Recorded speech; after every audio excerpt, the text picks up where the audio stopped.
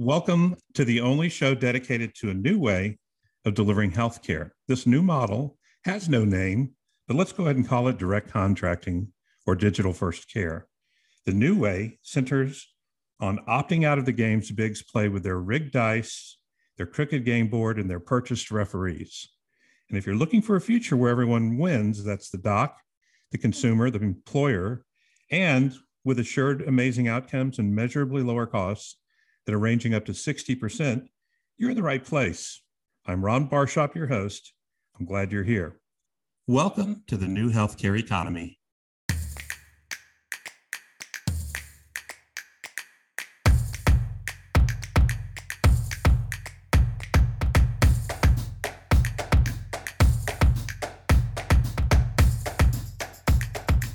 There's a very quiet movement with 30 million strong in it, and it fixes most of what ails transaction care, sick care, wealth care versus poor care. It's a movement with no name, no association. There are no books on it or scholarly articles, and there's no economist studying it holistically. There's no national media attention, and it's off the radar, but not for long. Why? Because three companies with well over 8.5 billion in market cap are going or have gone public this summer or last year, including today's guest company. They are creating a disruptive new category in healthcare that sidesteps big middles and their impressively powerful lobbies. Dr. Jay Parkinson, who started Sherpa, also invented virtual primary care the day after the iPhone came out, and he calls it digital first care, which is a great name. I call it direct contracting because you've heard of direct primary care. This is direct everything. Employers are awakening now from decades of slumber and skipping all the big bloated monopolistic middles who own the PBMs and control 99% of the benefit advisors and use direct contracting with primary care and specialists and independent surgery centers and independent imaging and labs and pharmacies, not the big PBMs, but lean pharmacies and lean transparent PBMs. And everybody delivering care who has ever taken a cash pay patient gets it immediately when you say, do you take cash? And almost everybody in healthcare does today. Direct contracting has become the chief retention tool very quickly and an attraction tool and engagement too. I've seen it firsthand for 4 years now. Nobody in my company wants to leave us. We only hire A players and it's a breeze now. And for this reason, big tech is jumping in the movement so fast. So the obvious players like Apple and Google and Facebook and Amazon and LinkedIn and Intuit and many more are hiring and retaining much easier by offering this product, digital direct care. The local economic impact of found savings in EBITDA and employee raises because they no longer have to pay for healthcare and premiums and deductibles and copays. I think I can make an argument for 850 billion in local economic impact. I could be off, but I could make a really solid case for it too, and I have on previous shows. So everybody wins in this future, the employer, the employee, and the docs, and outcomes improve and costs can drop 20 to 60% with much higher satisfaction scores in every category. Direct contracting is always going to be digital first care, but you can call it prevention first care or near site or on-site care in some cases, or advanced primary care or next gen care or healthcare 3.0.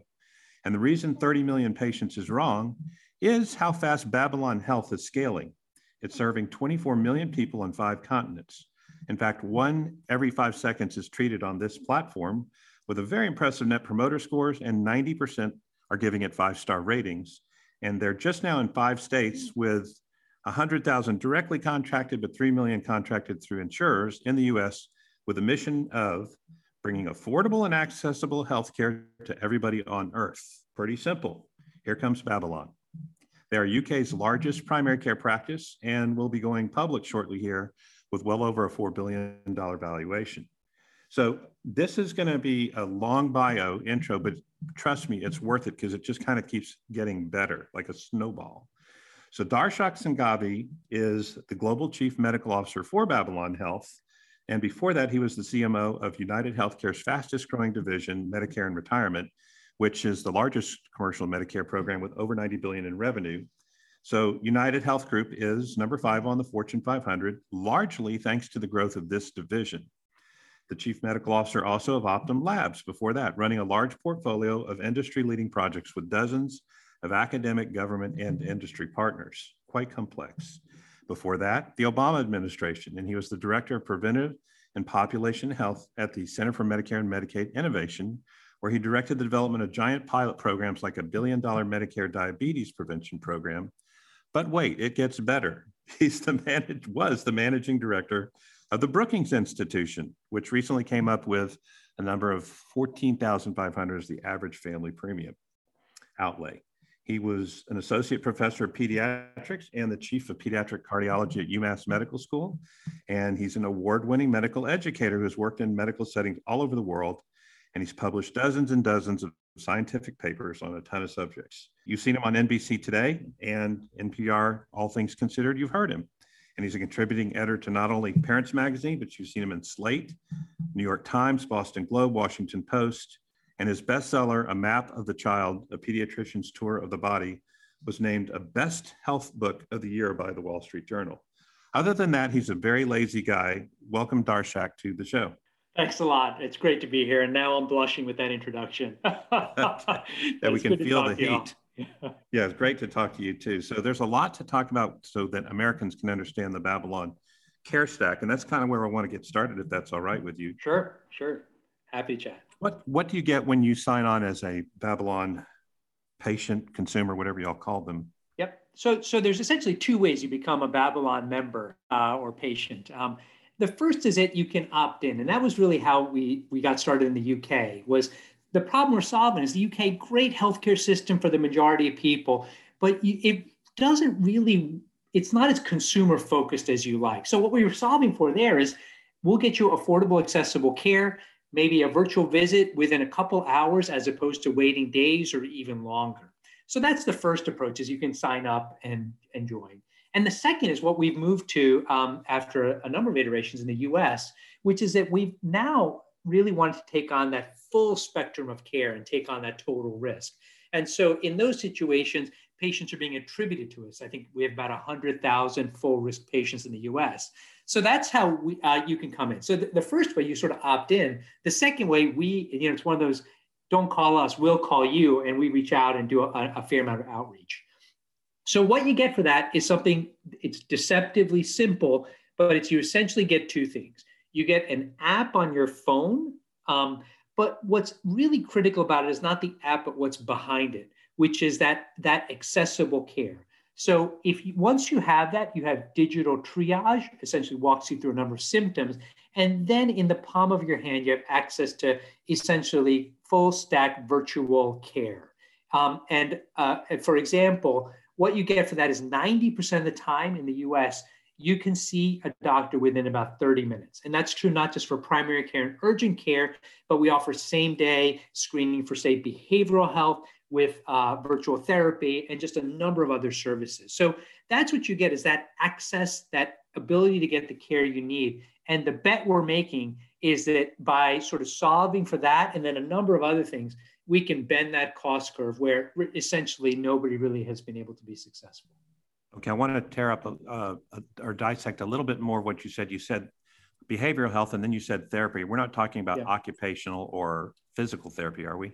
Correct. So that's right. I sometimes I have to recall that although I'm a U.S. physician, I've been learning some of the UK terminology, Rwanda, and even Asia. So therapy, by that I was referring to, is behavioral therapy. Okay, got it. Do you plan to expand your care stack beyond what we'll call primary / urgent / behavioral into the future?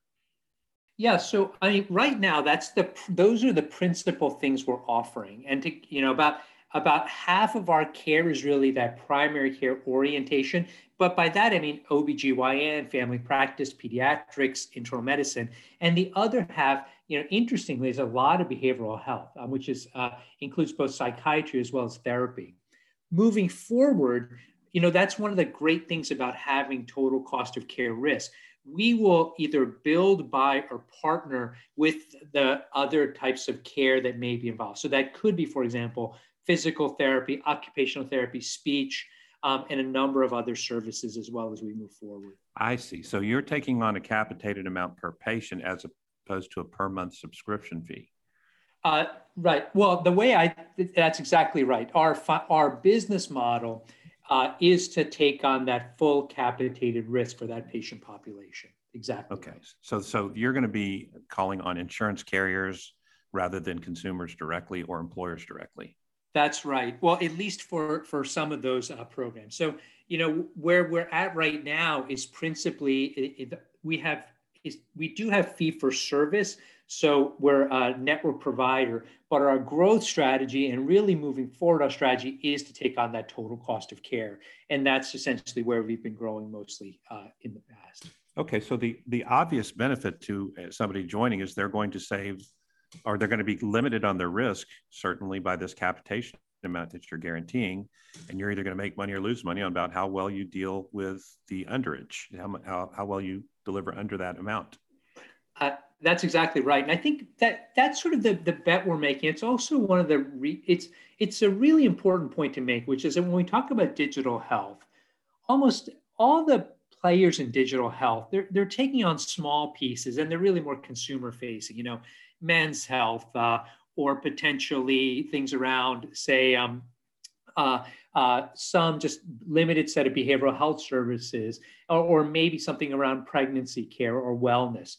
But what we're offering is that when we take on that full risk, we think that lines up the incentives and also forces us to actually add value and not just extract value.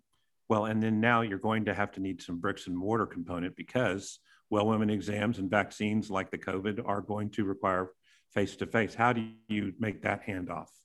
Yeah, great question. So I think that as with many things, we're going to be building that in stages. So in the UK, to be clear, and I'm referring back to that because this is sort of where that model was initially born. The idea was let's first offer that digital first care with physical clinic that is also available. And what we learned there is that roughly 90% of care, when done appropriately, and that, it took a while to really get those models right, but 90% of that care can be delivered mostly virtually. And then what we learned in Rwanda, I mean, just to talk about that, I understand Rwanda is very different than the US, but just to give a little bit of context, about 20% of Rwandans actually have access to Babylon, which is pretty amazing. And that's principally through not even broadband, it's mostly through telephonic and sort of UDDM platforms. And then we can treat a number of conditions through that. So our contention is that an enormous amount can be done virtually. Now, having said you are that, the healthcare system for Rwanda if people elect to hire you. I mean, you are the choice. Yeah, that's right. That's exactly right. And I think we're incredibly proud of that. But I do recognize that people's expectations are different. The market is different in other parts of the world, and especially the US. So, but this gets back to your question, well, what's our physical clinic strategy and how are we going to do that? So I'd say a couple things on that. The first is that right now, we want to scale quickly. So unlike some of the other competitors who are limited by sort of having to build physical clinics, they start small and they gradually build up and expand.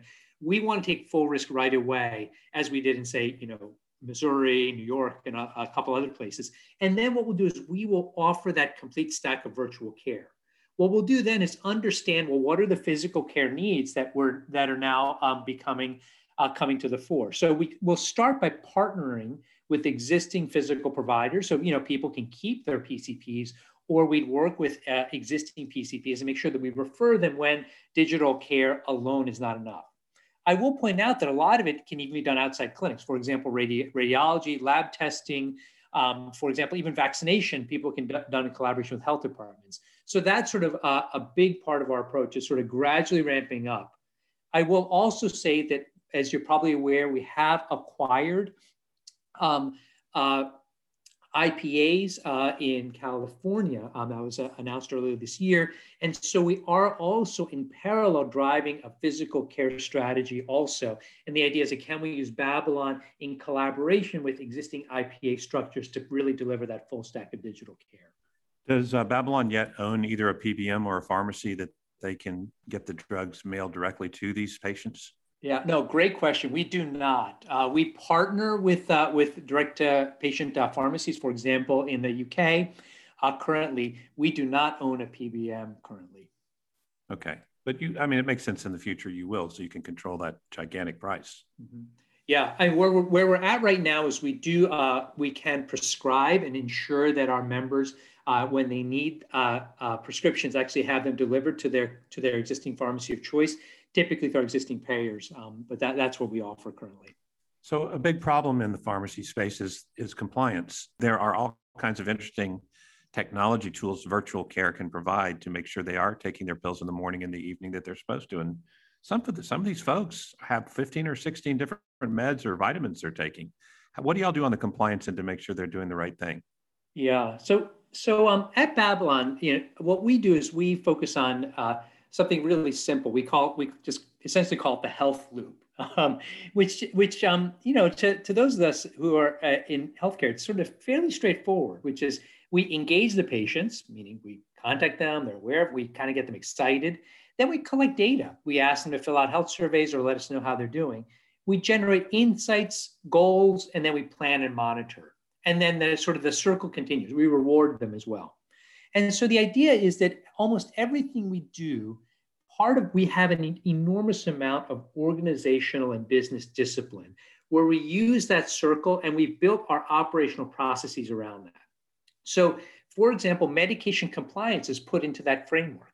Asthma care can be put into that framework, even pregnancy care and others. So it's a scalable strategy that most importantly also maps to our incredibly strong product and digital tools.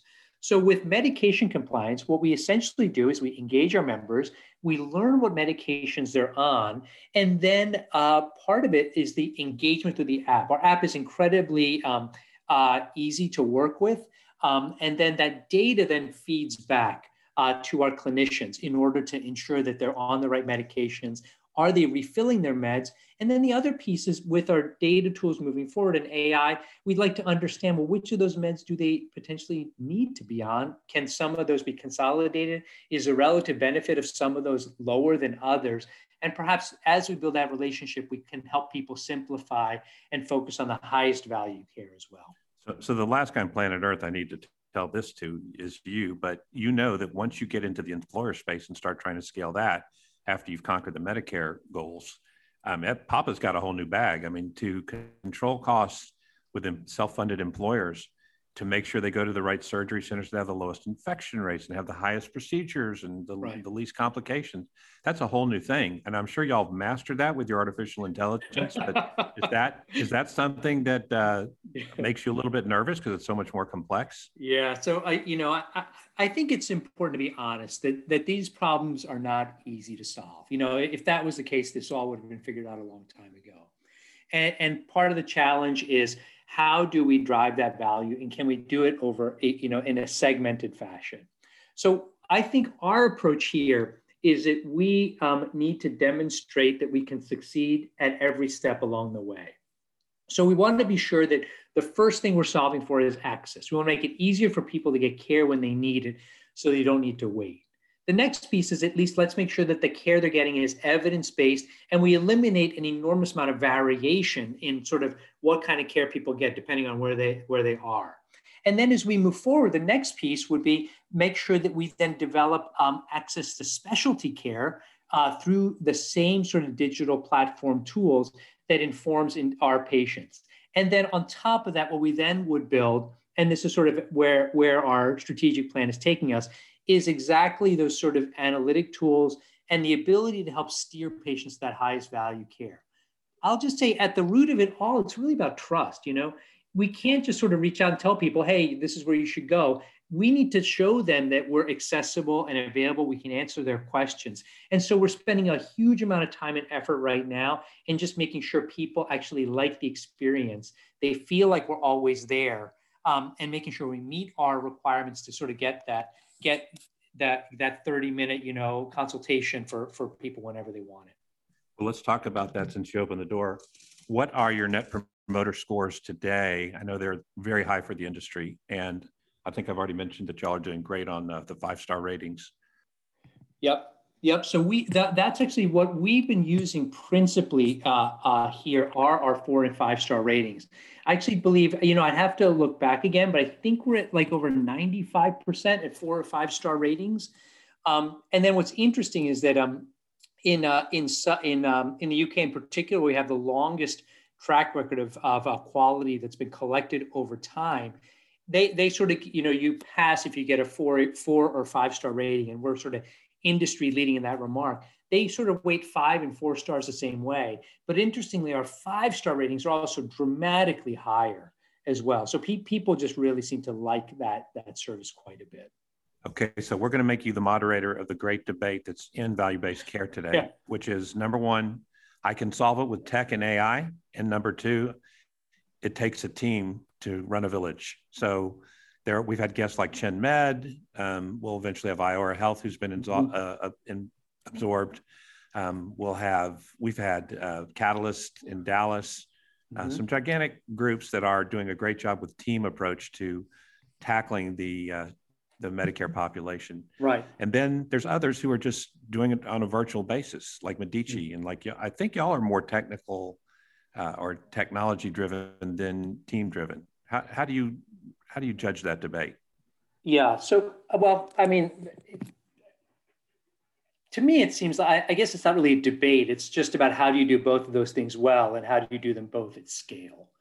If you look at some of those other models of care, they're incredibly labor intensive. It's taken, some companies years to scale to even maybe 5 to 10,000 members. And they just find they spend so much time finding these special doctors who are like diamonds in the rough that can actually handle patients that have tons and tons of issues. And that's sort of, they zero in, and that's where their niche is. They're not as good at engaging, say, 100,000 people very quickly. So I'd say the first thing is just to give a sense of the scale that Babylon operates at. We've taken on this risk for, I mentioned about 100,000 patients in capitated contracting arrangements. Our most recent go live, we signed, and we've mentioned this publicly, we signed our contract and we went live, taking on full risk in less than 90 days in the state of New York.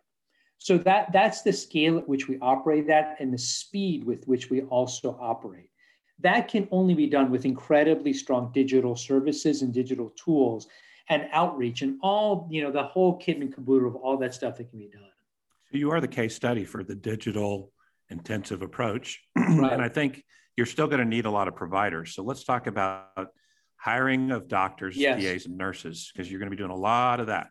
Yeah. Are you hiring only gerontologists? It wouldn't work in your model. You're going to hire every kind of doctor, right? Yeah, that's right. So I'll say also in terms of scale, we've also scaled our provider recruitment dramatically. So what we've sort of met, one sort of signpost is we've grown 6-fold in terms of the number of providers we have in the over the past year or so. Currently, just worldwide, we have about 1,300 providers or so. So it just gives you a sense of the number of people we brought on, and it's varied. So when currently we have essentially almost all primary specialties represented in that mix. And as we move forward with our IPA and other acquisitions, we're hoping to develop a number of other areas as well. If you heard an explosion when you said 1,300, that was my mind being blown. I did the math. That's 18,500 in a panel per doctor. Now, obviously, when I call in, I'm not going to get my doctor every time. I'm going to get the next available to make sure you meet that 30-minute quality metric you talked about. But 18,000, that is a technology juggernaut. Oh my gosh, that's impressive. Really, hats off. So when you're attracting doctors, what is the messaging to them about their new happiness scale versus, sitting in front of an EHR all day in America? Yeah. So I think as many, I'm actually, by the way, I think you mentioned, I'm a pediatric cardiologist. So I actually still see patients. I have clinic every other Monday.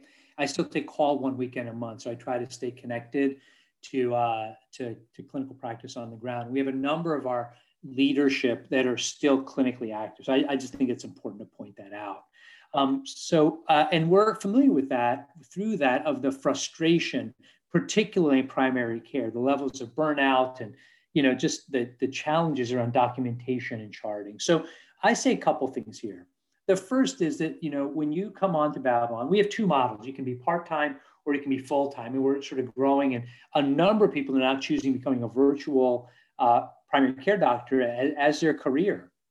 And there's it's all the other benefits we talk about. No commute. You have the access to the latest digital tools. No risk of infection to you or to your patients. They're incredibly happy. They reach out to you, and all of your back office operations, you don't deal with all the challenges. You have access to a world-class, top-tier digital firm that's sort of handling all that in the background in terms of all of that. On top of that, we have these cool tools we're building.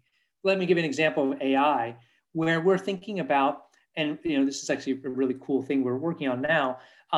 Essentially, as you're having your virtual visit, say it's online with a member, the tools are actually charting in the background, organizing your note, and sort of putting it so it's all set. So we're helping minimize the amount of time that physicians may have to spend on documentation, which is a huge pain point, and then automating quality reporting and all that.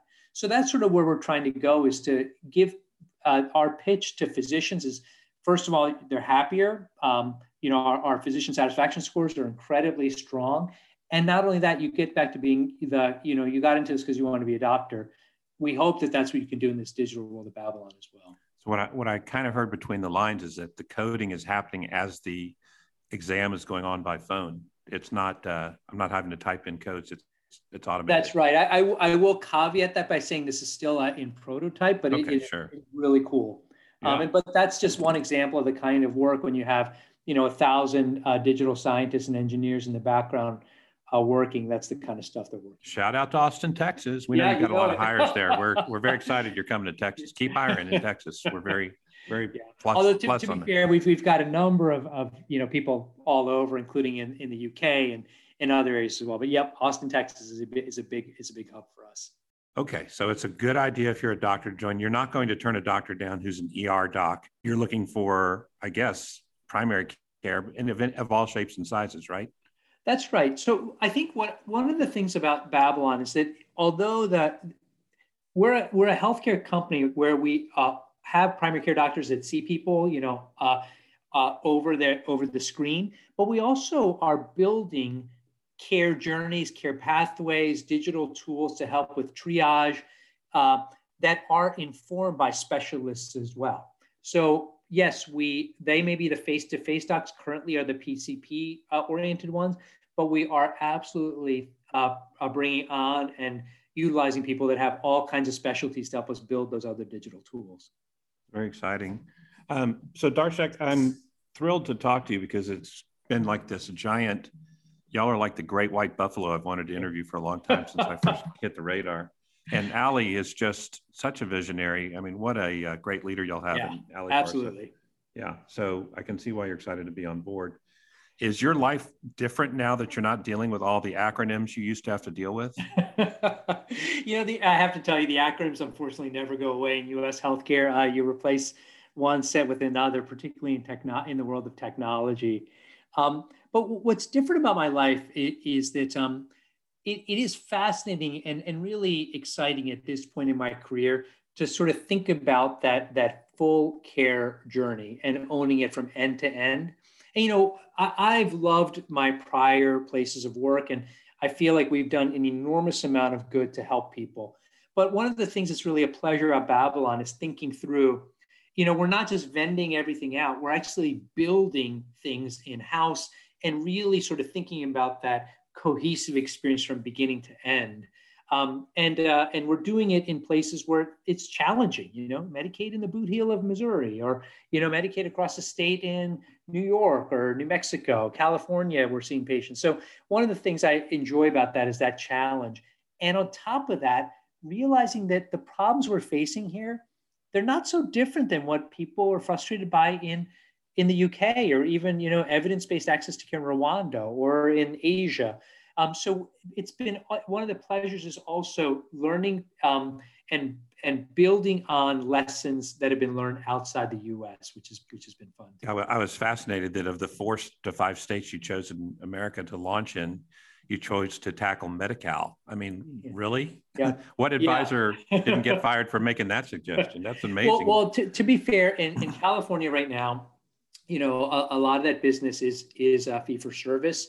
So at least we're moving forward, and the ambition is 100% wherever we can in almost any line of business moving forward. Also, is we think that the real value is putting our money where our mouth is, not just selling in fee-for-service environments, really in full risk contracts. Actually makes sense, because if you can do business there, you can do business anywhere because of all the restrictions. That's amazing. Yes, absolutely. So I just want to take a 10,000 foot view before we sign off, and respect your time. But what are your general thoughts on the subscription movement that I described at the top of the show, where independent physicians are now sort of corporatizing and becoming more scalable to help employers solve their biggest problem, which is this giant healthcare money suck and time suck?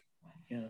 So I would say, as both a physician, but also as a member of the healthcare establishment, I think we should welcome innovation in all forms. I think it's exciting, and it's only when, lots of people are attacking the problem in different ways that will succeed. I will say that the data suggests, and this is sort of informs Babylon's strategy, but I think increasingly people in the US in particular understand this, which is that value-based care will succeed when you place primary care at the center and not large hospitals and provider systems. It's just incredibly difficult to truly succeed when you have the financial pressures of a hospital, which is arguably where a lot of the excess cost sits right now. So I think this motion to sort of bring together primary care, have them work together, give them the tool sets, we're part of that movement. We think we'll do it better than others, but we sort of welcome that innovation just because we think it's good for patients in general. I wish I had handy the quote from Sir Andrew Whitty when he made that exact quote when, as head of United Health Group, is that the only way to stop downstream costs is with primary care. And then almost on the same day, the CEO of Kaiser Permanente, who died the next year, in 2020, made the same statement. And then on the same day, Walmart said they've saved $1 billion by an intense focus on primary care. But these are all, the biggest, we're talking about some of the biggest primary care, two of the biggest primary care groups, not the two biggest in the country, are saying you've got to pay attention to primary care if you want to solve this problem. So bully.